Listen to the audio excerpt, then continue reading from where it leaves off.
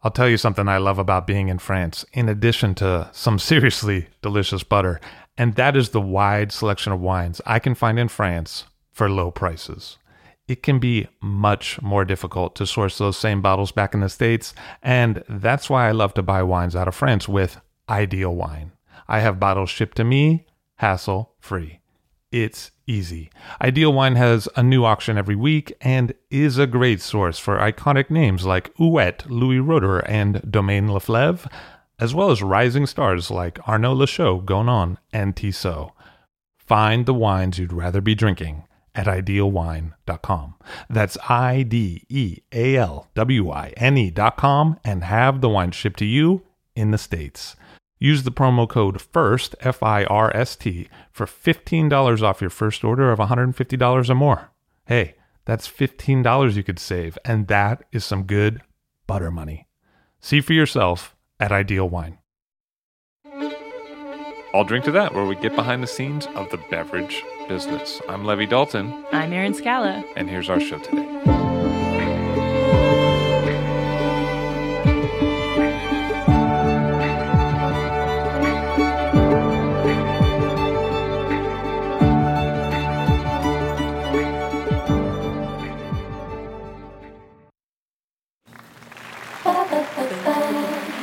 Ladies and gentlemen, welcome to this week's edition of Cost That Bottle. That's right, we're playing a game show where you guess the cost of that bottle.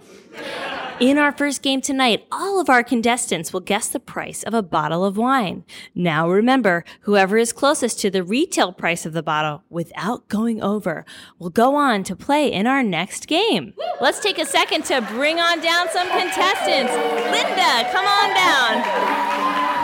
And where are you from, Linda? From the Outer Banks. Linda, it's a pleasure to have you on the show. Thanks for coming down. Who else do we have on the show? Come on down, Eric. Eric. My name is Eric from Lake Zurich, Illinois. Illinois, wonderful. Lake Zurich. What's going on in Lake Zurich, Illinois these days? I haven't lived there in like 20 years, so I don't know. That's where I'm originally from. Is anything happening there now? I don't know. Haven't. There might be something, but it's... You left. Did all your friends leave too? They have, yeah. It's been a long time. Let's see who else we got. We've got Carly. Carly. Hi, my name is Carly. I'm from Chicago. Nice to have you, Carly. And last but not least, Karen. Karen, what's going on? Hey, y'all. Okay, y'all, for tonight's first game, we are going to play Cost That Bottle. Tonight's bottle is a bottle of Arndorfer Gruner Veltliner 2012. This is a Kamptal Reserve. It's from the Strasser Weinberger Vineyard. Now, contestants, what are your guesses? Can you cost that bottle? Yes, I can. Yes, you can. All right, Carly's pretty confident about this. Linda, what is your guess? $17.99. All right, Linda, you remember, you can't go over the price, but you can come in just under it. $17.99. Yes, $17.99. Linda's sticking with $17.99. Carly, what have we got? $96.99. Whoa, $96.99. That's an awful lot for a bottle of Gruner Veltliner. What do you pay in the city of Chicago? Carly's thinking in Chicago prices and Chicago dollars. Karen, what do you say? $50. $50, also a hefty price for a bottle of Gruner Veltliner. She's going for it. And last but not least, Eric, what is the cost of a bottle of Arndorfer 2012 Gruner Veltliner? I'm going to go $20. $20, are you sure? Because you have to come in just under the price. $19.95. You're going to go with $19.95. Let's see where we're at. The bottle of Arndorfer Gruner Veltliner is $19.95. Eric guessed it.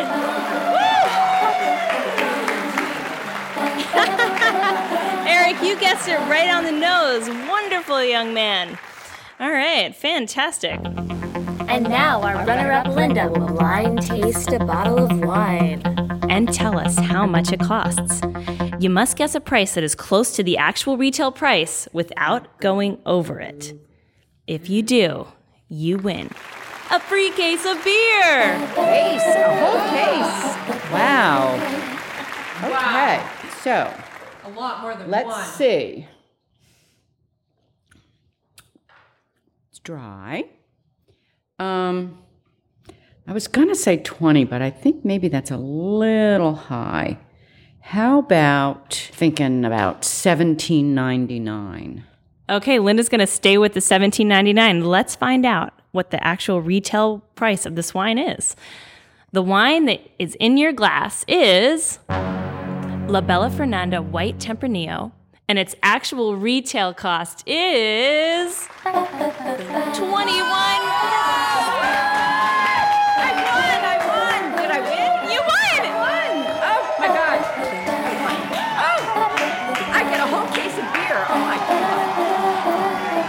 Actual retail price was $21.99, and Linda guessed just under that.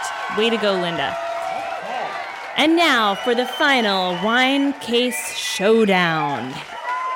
Our top two winners will compete against each other for the wine case showdown. Two showcases. We have two showcases today. Our first showcase is a 12-bottle case of Pinot Grigio. Boy, on the beach. My kind of stuff. So this is a case of Pinot Grigio to enjoy on the beach, plus a pizza. Oh, my God. Okay. Now, Linda, you are our number one winner so far today.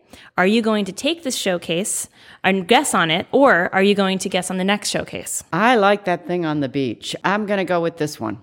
Okay, Linda's sticking with this showcase. Linda, now the only rule is you have to guess the price of this within $250, and you cannot go over the price. So, Linda, how much do you think this case of Pinot Grigio will cost you, plus a pizza? Oh, man. This is tough. I'm thinking... 1,000! Oh, gosh, no. I'm thinking $75. And maybe the pizza another $5. $80. $80. Yeah. $5 for a pizza. I haven't seen those prices.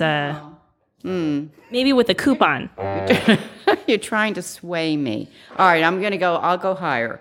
I'm going to do 95. 95. That's pretty cheap wine, though, isn't it? Yeah. Wait a minute. Higher! Okay. All right. I'm blowing it. $200.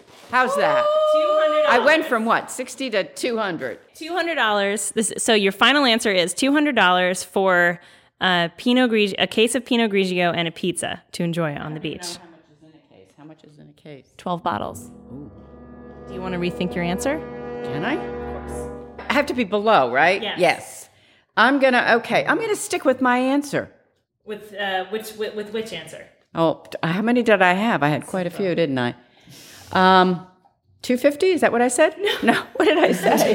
200. 200. Oh, let's do 250. I'm going to do 250. 250? Yes. Well, how much would you pay for a bottle of Pinot Grigio? I have no idea. Well, think, how much do you pay for a bottle of Pinot Grigio?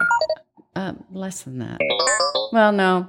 About $9, $10. Now times that by 12.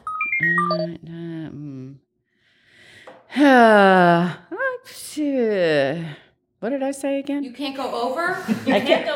But 250. 250. I think you're good. I'm good. I think you're good. Can't go over. Can't go over. Are you sure about this, Linda? $10 a bottle of wine. Yeah, times 12. Times 12 is what? 220. 120. 120. Oh. 120. Oh, pizza's getting pretty expensive, isn't it? Are you giving me hints here? I'm just trying to help you out, Linda. You're giving Eric all these clues. Yeah, but he's guessing on a different one. Yeah, he guessed. All right. Okay, so I went way too high. All right, I'm gonna do. All right, I'm gonna do 100. Okay. We've got it. Linda's final guess is 100. Yeah, 100. And this is your final answer. That's my final answer. All right, wonderful. Yeah. The actual cost of a case of Pinot Grigio plus a pizza is $152. All those clues I couldn't miss. So Linda, now everything's riding on Eric's guess of the next showcase, because if he wins, everything changes, and we have to have a showdown. Okay, so here we go. What's Eric going to guess? Eric, you are our runner-up today in today's competition, so let's see what we've got for you next. a 12-pack of DRC Romani Conti 1996 3-liter bottles. Woo! That's right, Eric. If you guess this price right, you'll win a case of DRC Romani Conti 3 liters, plus a Coravan. Woo! Now remember, a 3-liter is 4 times the size of a normal bottle of wine. And this is Pinot Noir from France. And a Coravan is a little machine that helps you take wine out of a bottle without popping the cork. Okay, so we've got 12 3-liter bottles of Pinot Noir from France, and we've got a Coravan thrown in there. Now, the only rule is that you have to guess the price right within $250 of the actual price without going over. So, what are you thinking, Eric? So a 12-pack of gigantic bottles of wine. Yes. Is that what we're... That's what's at stake here. Is that what we're getting at? Yes. Okay. But it's not just any wine. Where is it from? It's from France. It's from Burgundy, and it's DRC Romani Conti. Mm-hmm. I'm going to say $800. $800. Yeah. $800 plus the Coravan. What's a Coravan again? It's a fancy machine that allows you to take wine out of a bottle without opening the bottle. It's like a little needle that you put in through the cork. Oh. What's the advantage of that? Well, you can drink wine without opening the bottle, and it lasts a really long time afterward. $2,000. $2,000. Okay. So Eric's guess for 12 gigantic bottles of DRC Romani Conti 1996 plus a Coravan, the final guess is... $2,000. All right, he's holding fast at $2,000. Lower. Carly's suggesting he guesses lower. Eric, are you going to be swayed by that? No. He's not going to be... You should have seen her throwing a Frisbee earlier. Okay, let's... Not taking any advice from her. Now, for the chance to win this amazing prize. Now, the actual retail cost of a case of DRC Romani Conti Magnums plus a Coravan is $840,000. That's right, $840,000.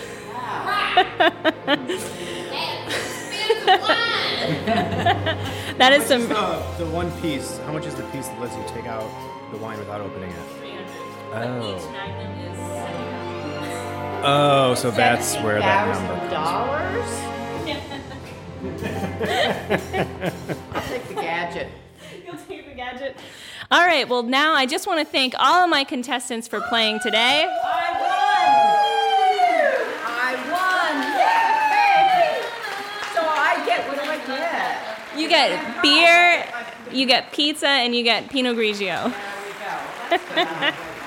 All right. Thank you all. Thank you to all our contestants. Thank you to Carly. Thank you to Karen. Thank you to Eric, who was our runner-up today, and thank you to Linda, who was our winner. Woo! Yay!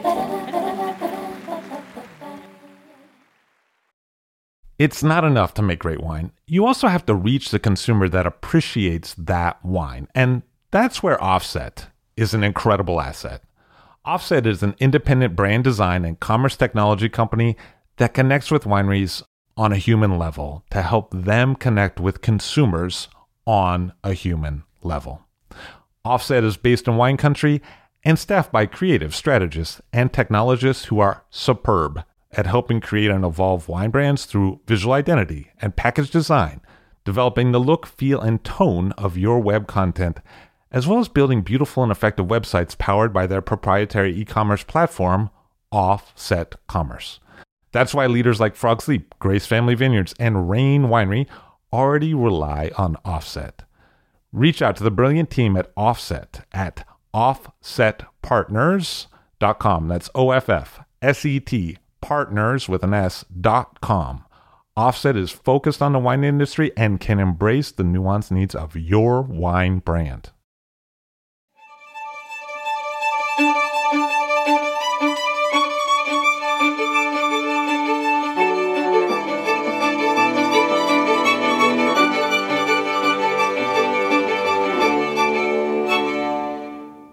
Nathan Adams on the show of Red and White Wines. Hello, sir. How are you? I'm well. How are you doing today? Nice to see you. So you were working at restaurants in Atlanta. Atlanta, Georgia. 96. I moved down there for about 2 years and spent some time in the back of the house, studying with some chefs at a couple of restaurants, and had my share of Atlanta and decided to move back to the Midwest, to Illinois in 97. Moved to Chicago for the first time and began working within 2 weeks of getting here at Brasserie Jo with Jean Joho, an Alsatian restaurant. Who's a big deal in Chicago chef history. Yes. And at the time, I think he had Everstrom as well. Brasserie was kind of the younger, cooler, hipper place of the moment, and really got thrown into the world of wine at Brasserie Jo. But you'd also been doing some traveling before. You'd been to Belgium in Yeah. 95. I think my roots with food and wine started in the kitchens, with my mom, with my aunt, really falling in love with what they were doing, fascinated. And from there, it moved into beer. My brother and I think, tried to trick my father into getting us drunk or making beer for us when we first started in college. So we bought him a home brewing kit, and he took his time, unfortunately for us, to start brewing, but he learned the craft. And first trip to Europe was in 95, and 10 days tasting every day with my father, lots of different beers, and discover the world of lambics and goose. And so that's, I think, what got me into the drinking realm. Beyond the standard flavor set. Sure. Beyond the domestic pilsners and lagers that we know so well. But in 97, you moved to Chicago and you segued into wine, and you were working kind of as a helper apprentice in the program. I was. Yeah, I did some management training with and learned some corporate stuff through Let Us Entertain You, which is kind of the head. That was what Brasserie and Everstrom were, the company they were with. And what was it like working with them? Well, it was a great experience. It's intense. There are a lot of staff, lots of responsibilities. So I basically was a floor manager for a year and a half, and I was apprenticing under Beth Hetherington, who is the GM and wine buyer. She actually is a life partner and a business partner with Mike Corso. And Mike's one of the older gents in the Chicago scene on the importing side. He's been doing that for a long time. But was fascinated. Beth was super passionate, is still super passionate about wine. And the light clicked pretty quickly. We had tastings almost on a daily basis. She would open up wine on staff meetings and management meetings. And I was essentially just thrown in headfirst into the world of wine. And eventually you went to Gordon Restaurant. Yeah, I switched over to Gordon, was tired of the super long hours managing, and decided to, I got offered a position to serve at Gordon, which was one of the kind of first tried and true, prior to Michelin stuff in Chicago, a 4-star. We did daily 5-course that changed. I was there when Don Yamauchi was the chef, and Michael Gaspard was the sous chef. It was intense. Pairing wines with the courses. Because things have changed a lot. Yeah, a great experience though. And was able to make a bit of loot serving, which was nice and what I kind of wanted at the time. A little less responsibility and more the passion side, and learning more about food and wine in the pairing world too. But when Brasserie Jo looked for a beverage director later, they reached out to you. They did. One of the managing partners offered me a position to come back and to oversee the wine program, which I did in 99, 2000, and spent another year there under essentially Chef Joho. What was he like? He was a great guy to work with. He's really intense, but he's got like a really funny kind of soft side. A great sense of humor, but everything passed through him. So it was a lot of tastings. I've never tasted with someone that was so quick. We would run through, 10 wines in 2 minutes, like lickety split. But I learned a lot more about regionally specific because the list was, I think, entirely French. And he had Alsace heritage.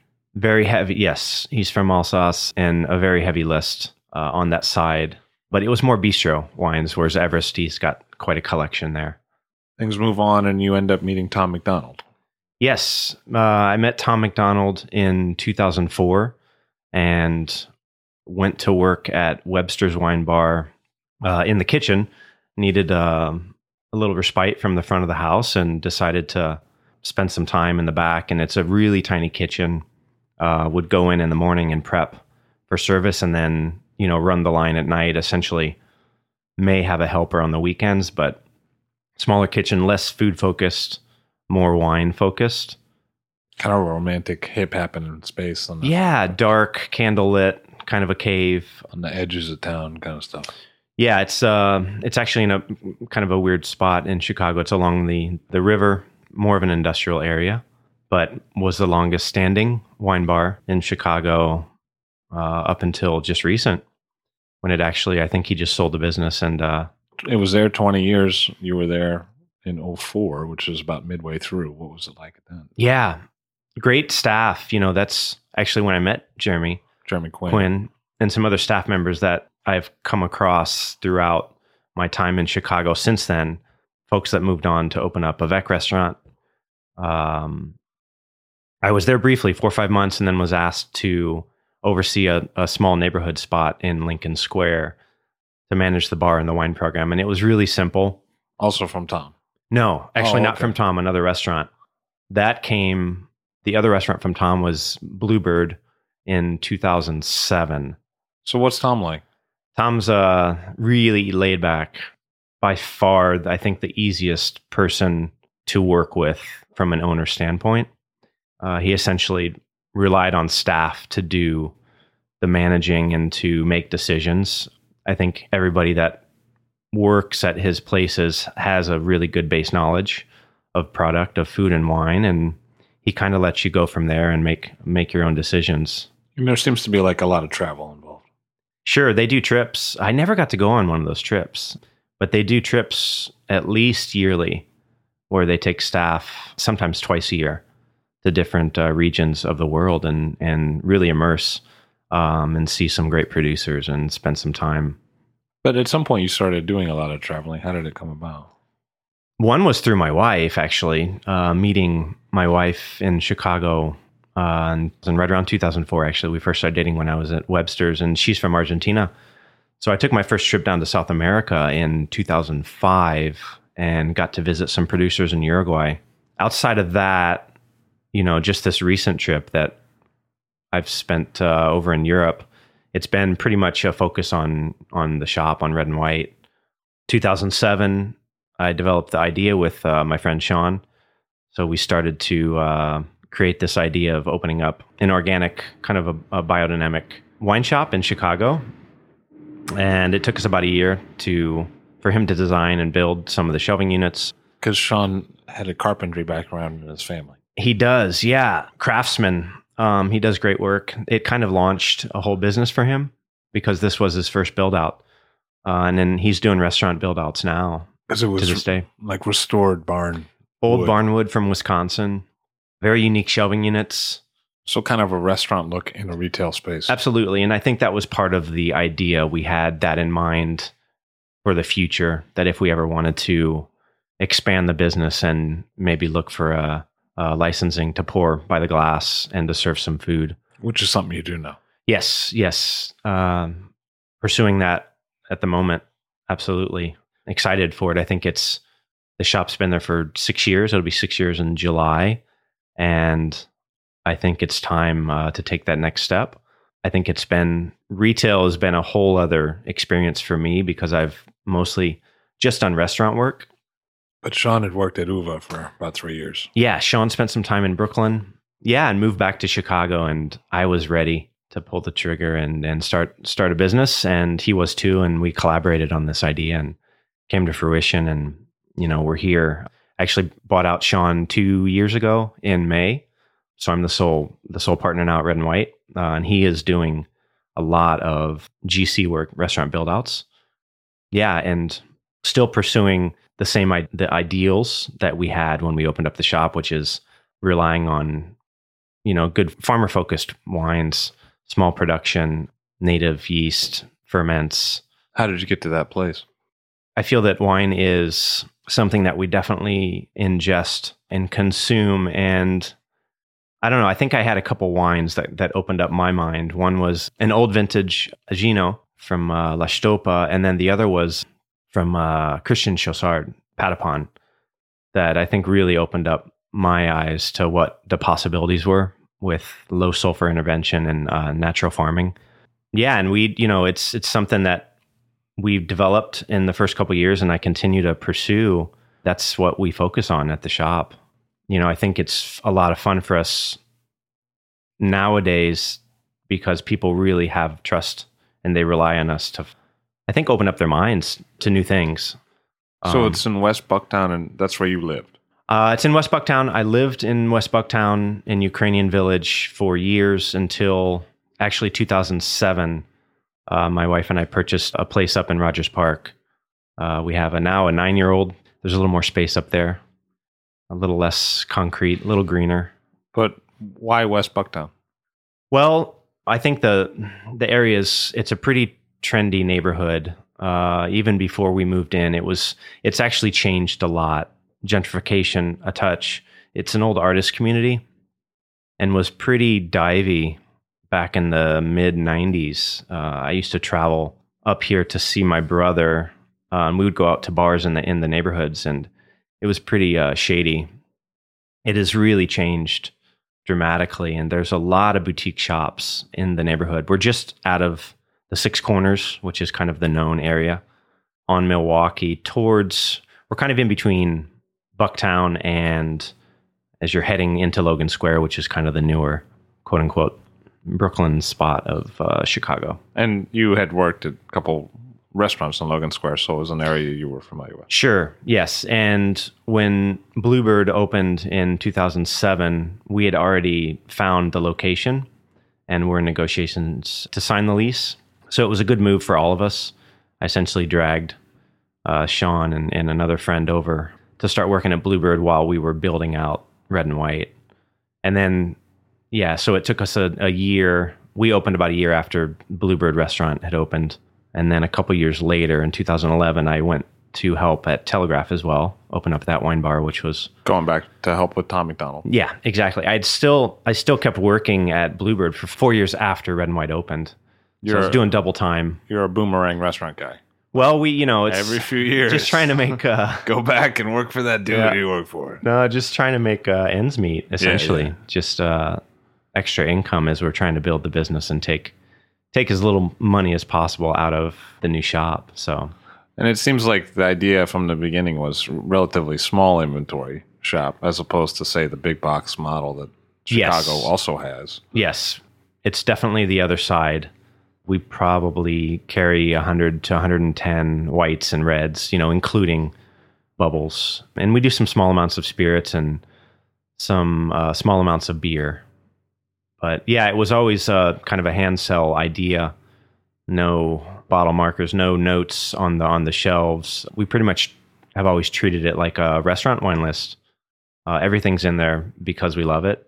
And yeah, we're there to talk about the wines. So it's a little more interactive, unless you know what you're looking for. And I think people have come to realize they can find very certain things at the shop that they may not be able to find anywhere else in the city. And so we get that crowd that comes in too, that just enjoys, industry people that enjoy a day off coming and seeing what we have and what they're going to take home and drink that night.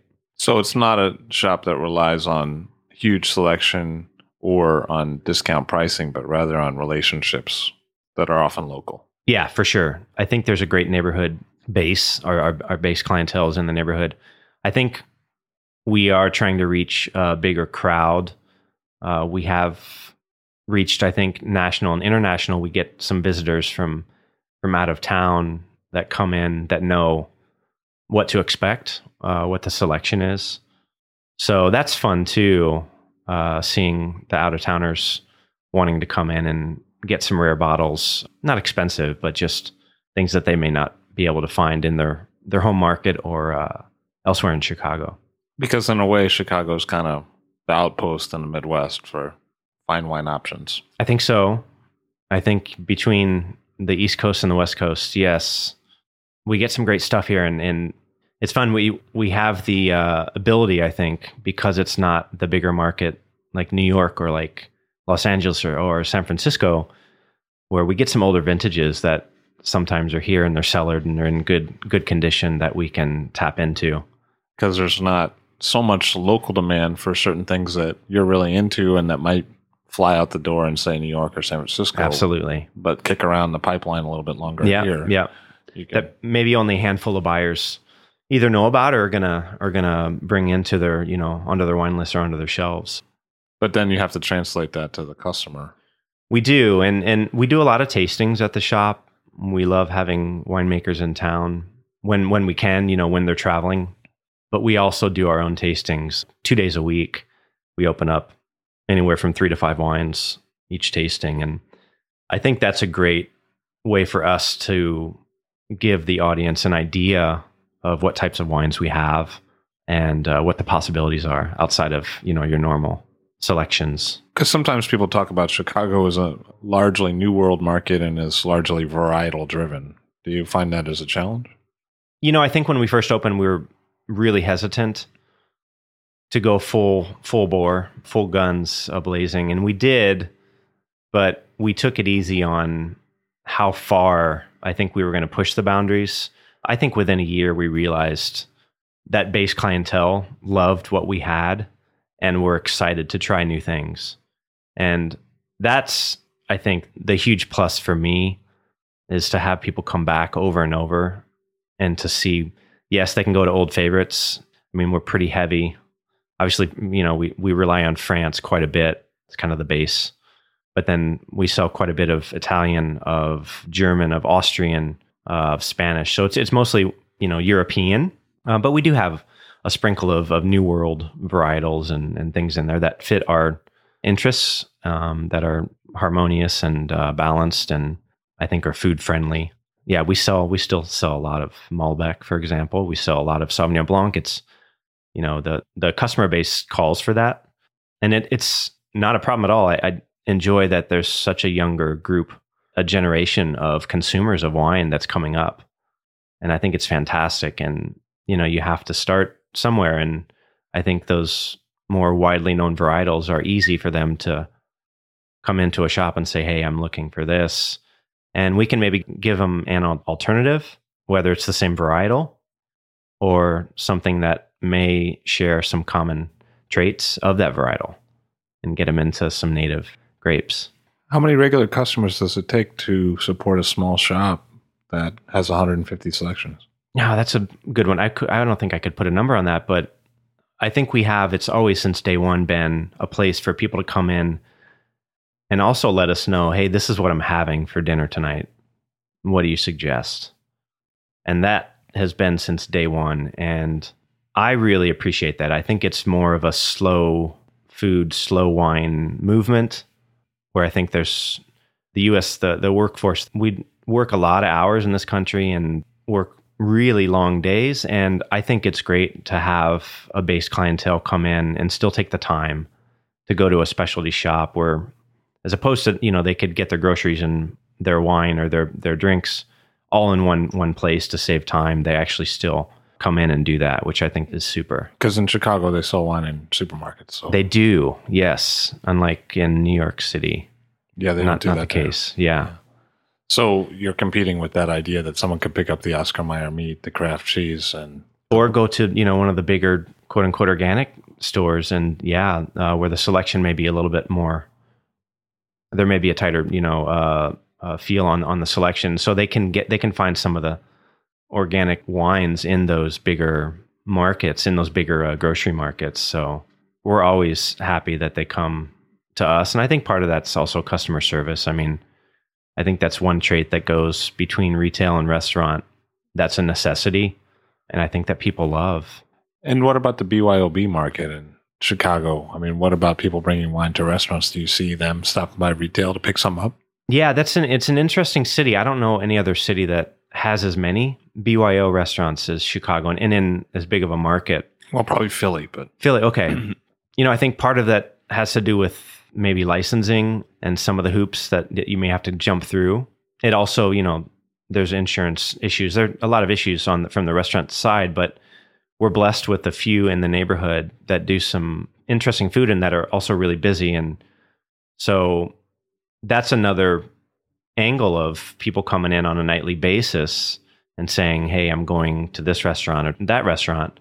And we can kind of break down maybe their meal, or at least the type of cuisine that they're going to go eat and try to pair stuff. Do you find yourself stocking wines from regions that are like, there's a restaurant that's a BYOB in your neighborhood that does Spanish, so you're like, oh, well, it's easier for us to sell Spanish wine then?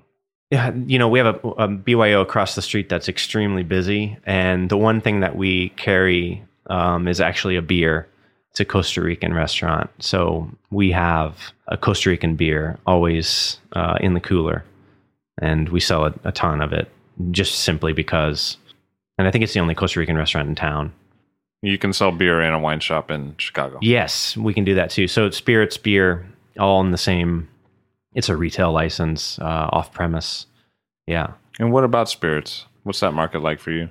You know, Chicago's the movement with beer and with craft cocktails is still on the uprise. So I think there are a lot of people that are seeking out. There's some great places to go and enjoy some mixology, some cocktails in the city. So I think there's a clientele that wants to come in and experience that at home, or at least try it at home. So we carry some local stuff, you know, everything's small batch in the liquor department too. You know, sales are obviously less. I mean, wine is kind of king for us at the shop, and then beerits and I'm sorry. Beerits. That's a good one. That's the next category that's going to really hit the market. Well, it's already happening, right? I mean, they're mixing beers with cocktails. Yeah, the beer and spirits kind of fall below that, but we move some product, and we find some interesting things to put on the shelves, and sometimes they're open and available for folks to try. And yeah. What about licensing? I mean, was that a difficulty for you guys when you were starting a retail shop? I think licensing is always difficult in a major city.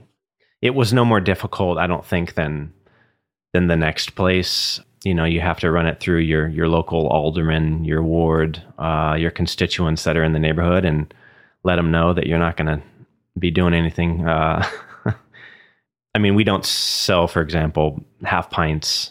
You know, we're not that type of shop, or 40 ounces of beer. Just reassuring the neighborhood. And then it just takes time, which I think is normal for anybody in Chicago. But I don't see a lot of small independent retailers in Chicago. Do you think the deck is stacked against them legislatively? Or?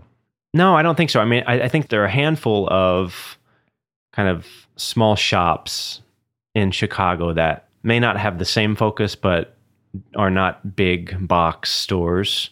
But it is, you're right, it's tiny, because we do compete with some bigger stores that have multiple chains throughout the Chicagoland area. I'm not sure why. I think the culture of wine is changing in Chicago in a very positive way. Like I said, I mean, there's a lot of consumption with the younger generations that are interested in wine.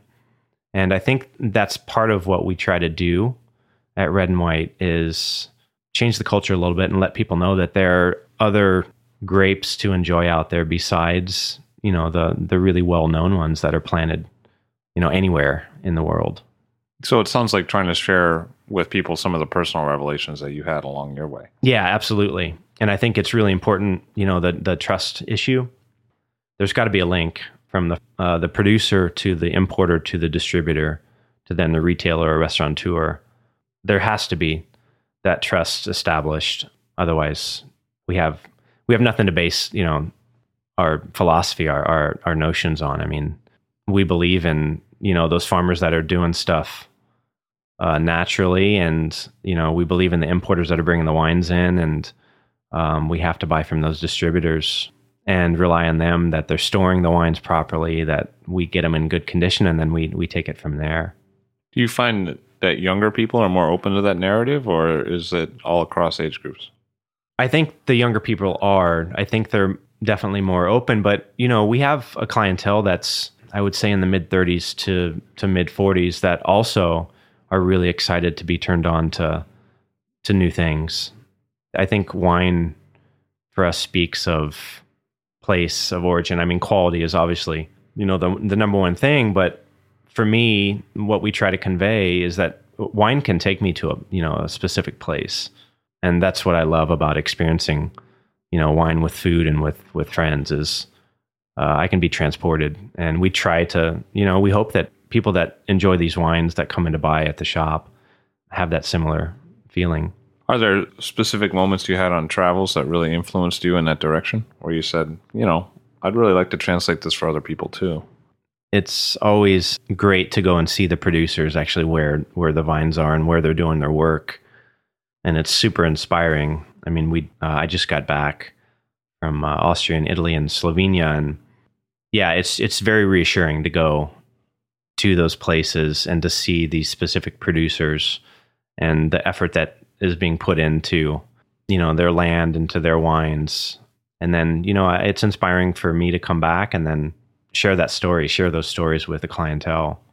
Are there certain suppliers or certain importers or certain growers that you feel especially close to? We rely really heavily on a few importers, LDM, Dresner, Savio, Suarez, Thies, or Skurnik. We do some Jenny and Francois. I love some of those producers. And then there's some local guys here too that have started to distribute their own wines. We rely on Candid Wines, which is a younger company. They actually started right around when we did, and they've got a great portfolio and they're really focused. Robert Hood, we saw a lot of, but that's through the Skurnik, from New York. But they're starting to import some really cool stuff on their own too. Peter Wygant, I love, selling those wines. But do you think with a smaller selection that you can then actually move some volume of those 150? Yeah, for sure. And that's the beauty, even if the wines are in such small production and we may not get our hands on a lot, or I have to special order from the importers that are maybe based in New York or in California, I can at least put the order in and then wait, patiently for the wines to show up. And then once they do, we can move, some good amounts. And that's always great. It's always sad though too when the wines are gone and then I have to wait for that next, shipment that may or may not be coming. So kind of one of the headaches of the small production game. It is. And, I think these wines also the wines that we're seeking out sell so well in some of the other markets. We just have to bide our time and wait patiently and see what can come through. And, I'm happy in Chicago that there are a few wine buyers that are starting to pick up on these types of wines. And so it helps us to bring in, because to at least put the pressure. Well, there's a few guys, so I'll send a few cases out there. Yes, exactly. And to reassure the distributors here too, that the wine's going to move through. We'll move the wines. Yeah, let's get them into the market and let's move the wines. So what do you think about your peers in Chicago area? Well, I think, it's a growing movement and it's a small group of people. And I think Chicago is definitely a food-driven town. So I think there's a little bit of hesitancy to go full bore into the really natural wine side. For me, there's no other way. I mean, that's just what we want to do. And those are the wines that I personally want to sit down and drink. But there is a small movement amongst some buyers, and I think it's picking up some steam. And, there's some great new places opening up seemingly, every month. I mean, there are spots that are opening up, and I think there's more and more of a focus, and also like a younger wine buyer, of a focus on some of these cool, small production, organically made wines.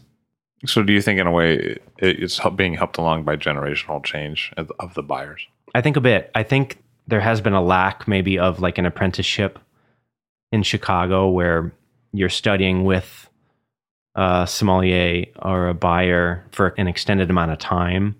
I think that's changing. I think people are really seeking out work, specifically in wine, in the city, with the thought of learning, quite a bit and seeing what the possibilities are. I mean, so yeah, I think the younger generation is really, really hip to that. Let's spend some time with some folks that really know their stuff, and from there they can move into certain positions and hopefully change, for the better what we're drinking in Chicago. But at the same time, you're in your 40s and you're one of the more on the edge of the shops in terms of your selections.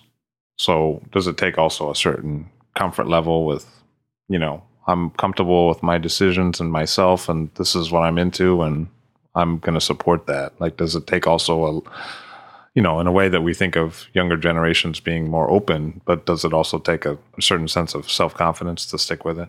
I think so. I mean, you've got to, it takes a leap of faith to even open up, it doesn't matter, any business. But, for me, it's not a trend. Like, the organic thing is not a trend. It's since day one, we opened, and it will continue to be.